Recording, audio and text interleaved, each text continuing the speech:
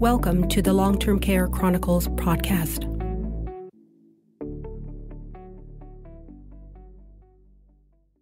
Thank you, Hsien and Dr. Winemaker, for coming on to the podcast. And today, if before we start, if we can, get you to introduce yourselves a little bit, and we'll just take it from there. Sure. I'm Samantha Winemaker. Most people refer to me as Sammy. I am a palliative care physician. I've been working for 17 years in people's homes, full-time, providing palliative care. And I'm Hsien Seow. I'm a healthcare researcher at McMaster University. And I have also spent a similar amount of time doing healthcare research and policy research, trying to figure out ways to improve the experience for patients and families facing serious illness. Thank you for that. And then for the palliative care, how have you seen it from your perspective, Hsien, and from your perspective, Sammy, in terms of, you're the physician, and how have people been receptive to, the whole palliative care piece? Well, maybe we could start off by telling you our story. Perfect. Would that be helpful? Yeah, that'd be helpful. Okay.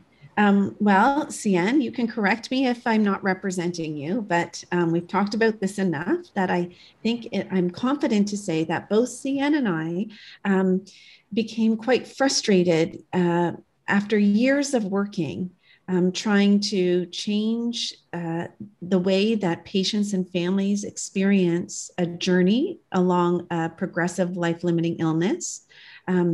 We were researching, mostly Hsien, and teaching, both of us, and doing clinical work, mostly me. And, the two of us just became very, very alarmed after so many years of hearing the same broken patterns over and over again. The long and the short of it being that so many patients told us very, very late in their illness that they wish that they had been in the know longer and earlier in their illness, that there was a sense that they didn't have all the facts and information and truths about their illness for months or years, and that suddenly, somewhere very late in the illness, they realized there's nothing more they can do for me. And then they got transferred to palliative care, and it felt like a slap in the face, and patients and families were anxious and scared and not sleeping at night. And this was amplifying their symptoms. And so Hsien and I said, enough, this is enough. We will continue to research as much as we can. We will continue to teach healthcare providers as much as we can, but we need to somehow take the experiences that we're hearing about at the end of these illness journeys, these often horrible experiences. We need to understand what makes a journey complicated and what makes a journey better. And we need to somehow reposition this much earlier in the illness journey and share this information with the world around us so that their patients and families are no longer left at the mercy of healthcare providers who may be very uncomfortable, especially in the beginning of an illness, shedding light for patients and families on what their illness is going to look like over time and how it's going to unfold and what is the natural history or the story of the illness, and help people see the long view of the illness so that they can have a better illness experience from beginning, middle, and at the end, so that we no longer, hopefully, if we do this right, have to meet so many people at the very end who say, "What? You're kidding me. No one ever told us that." And so we were tired of hearing that. So this is where our labor of love was born. And I can hand over to Hsien to tell you about what we did. Yeah, so we really looked to try to find a solution that could be moved upstream. And another way of saying that is I realized that so much of the work of palliative care happens at end of life, or that's the typical notion of that. But to improve the end, we had to go upstream to the beginning. And I can tell you from my personal story, when I lost my mother from breast cancer when I was 10 years old, during the 4 years that she had cancer, like no one ever talked about what planning ahead and what to expect. We were just sort of day by day trying to plan until one day, she was in the hospital and they weren't going to release her. And that's where she died. We were really caught off guard. Palliative care was not something we were talking about and thinking about. And it wasn't just something that could have been put in at the end. It could have been throughout. And 30 years later, I'm still hearing the same stories from patients and families saying, I wish I had palliative care sooner, or why didn't someone tell me that? And that could be knowledge about all kinds of things earlier on. So we really realized we needed to do something different. And one of the big insights that we have was a lot of the things that we were teaching clinicians and talking about in our research, that could be positioned as information for patients and families. They deserved that information. They were smart enough to have it and use it and be the people who could initiate the conversations. We didn't need to wait for healthcare providers to be the gatekeeper of that information. And so we realized a revolution was required. And we called our sort of movement, our project, the waiting room revolution, which was this idea that patients and families often are in the waiting room, scared, not knowing what to expect, at the mercy of hopefully, the healthcare system. But we could flip that around. If we could empower them with knowledge, tips, and skills, they could take charge of their journey and move from the backseat of their story to the front seat, and at least be activated and be in the know and not in the dark. Definitely for that, because it is quite, I guess you could say, kind of a daunting task as well for people to be faced with knowing that the end result is an unknown journey, and being able to be, given the tools needed to make a much more, comfortable decision, so to speak. And as a physician, who else would then be involved in helping or assisting individuals to make an informed decision, or at least to know what can be expected on this journey with palliative care, with the palliative care approach? Yeah, so the palliative care approach is a philosophy of care that can be delivered by any healthcare provider, any nurse, or any doctor. You do not need a palliative care specialist to be able to provide a palliative care approach. It's a philosophy. It basically means that when someone has a progressive life-limiting illness, step one, we first have to acknowledge that that is the pattern of this illness. This is not a chronic illness like arthritis. It's not a chronic illness like asthma. These illnesses that we're talking about that require a palliative approach are, from the time they're diagnosed, considered progressive, meaning they'll get worse over time, and they're life-limiting, meaning that they will shorten a person's life.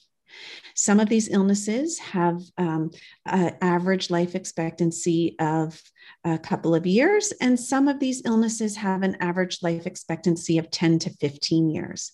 Okay, but what we do know is that life does not stay the same for these people from year to year to year. So step one is saying, look, we've seen these illnesses over and over again: Parkinson's, COPD, congestive heart failure, ALS, multisystem atrophy, dementia, many cancers. We know what they're like. We know how they unfold. So we need to make sure, as doctors and nurses, that we walk two roads with patients and families, that we can hope for the best, hope that there's a treatment, hope that there's a second line treatment, hope that these investigations will be helpful, hope that we can slow and calm this illness down and stretch it out as long as possible.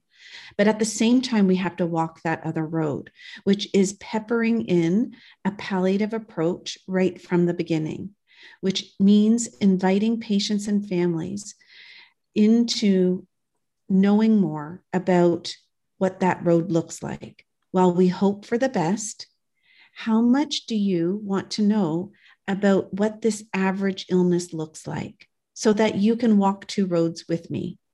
So palliative approach is peppered in to the journey right from the beginning, from everyone involved, okay? At times along the illness journey, a palliative care specialist nurse or palliative care specialist doctor might be invited into the story to provide expert consultation. And that shouldn't be reserved to the very end of life. So even at the beginning of some of these illnesses, if there are particularly difficult, complicated communication pieces or planning pieces or symptom management pieces, a palliative care expert can be consulted if the care team that's caring for those patients needs a little bit of help or phone a friend. And so a palliative care specialty team can just trot along with the other care providers, everyone doing their piece.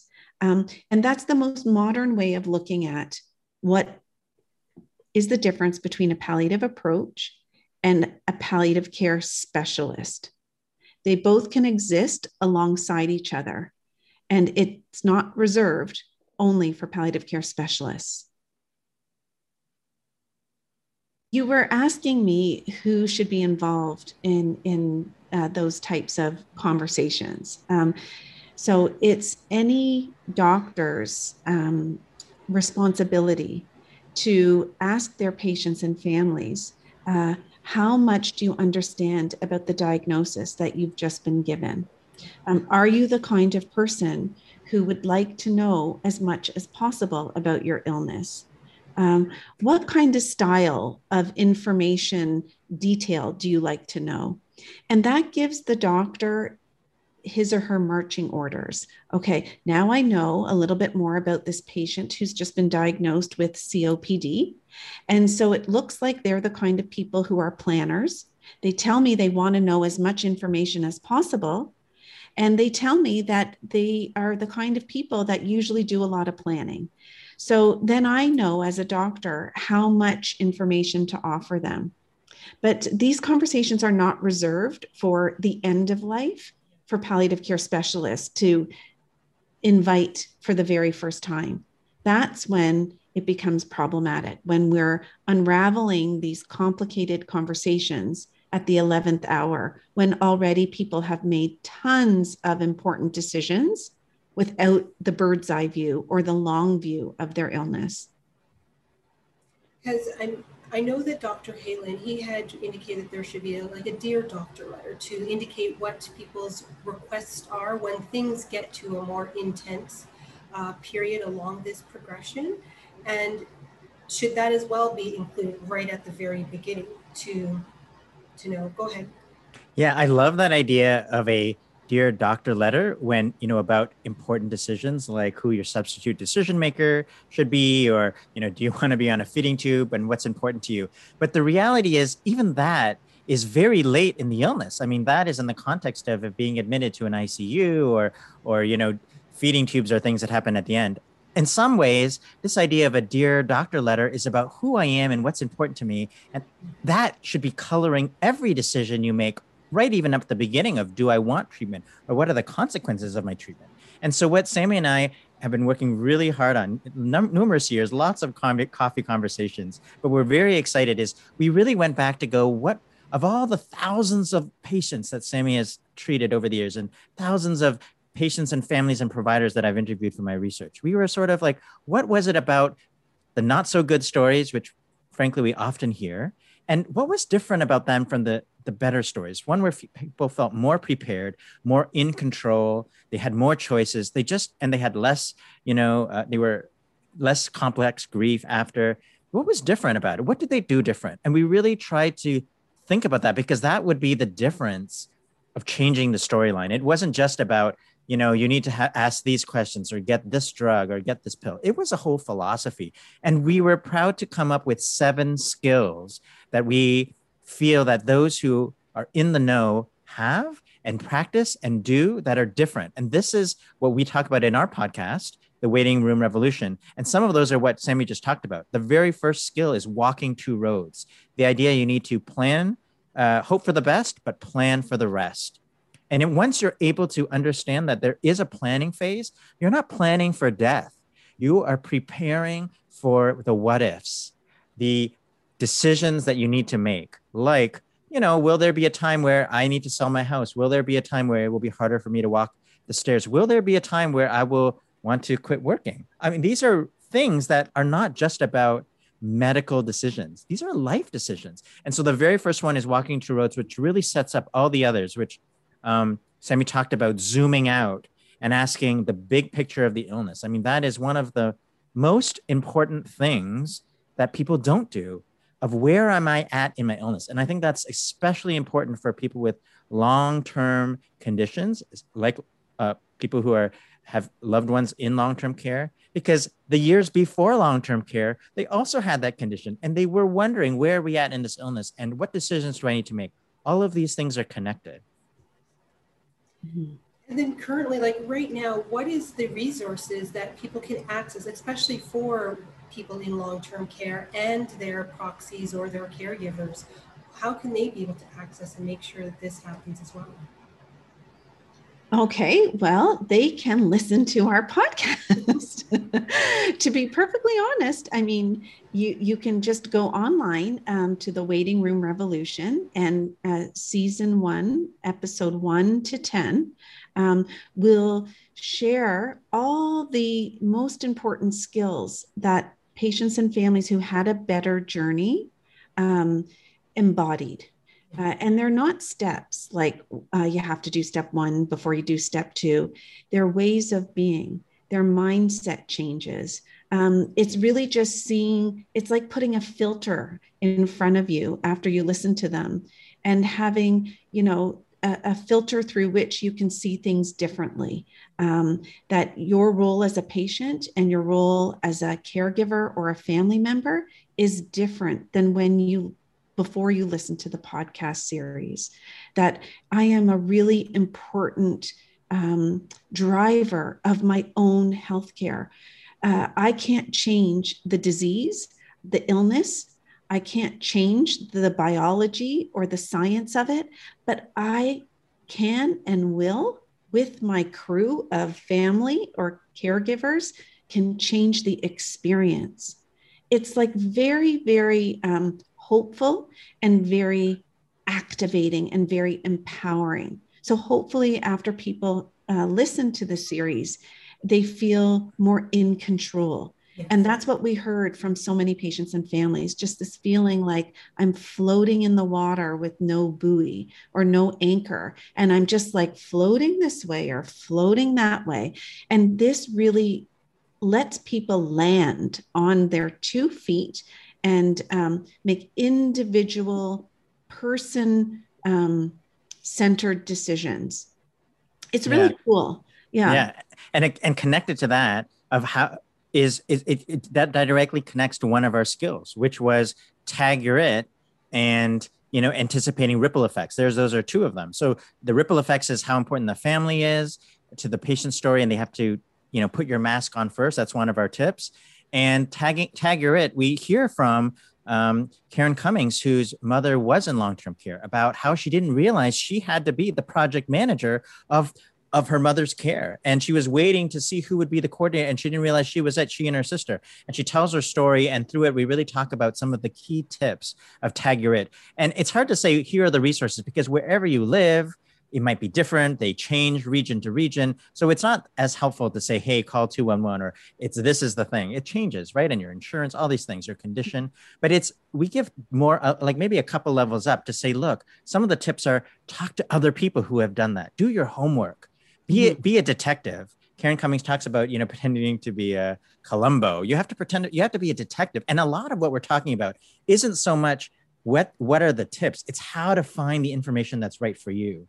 And we give prompts for questions, but it's not even about the questions, because you don't know what you don't know. We try to illuminate, here are the things that people wish they had known sooner. And so we're going to share that with you. But a lot of it is having the courage and the skills to keep asking it in different ways so you can get what you need. So a lot of resource finding is about what you don't need now, but what you might need in the future. And you didn't even know you might need it because you're not there yet, but it's preparing for that. And so the questions are a lot about what is going to happen, looking ahead, that again, that zooming out, so that I can, as I'm preparing for what's ahead, I can start to know what I'm going to need and who to talk to and what to buy and, how to plan. Yeah, this is much more than advanced care planning. The concept of advanced care planning is integrated into the information we share, but this is much broader than advanced care planning. I wanted to share something from our, we just had a podcast club, like a book club.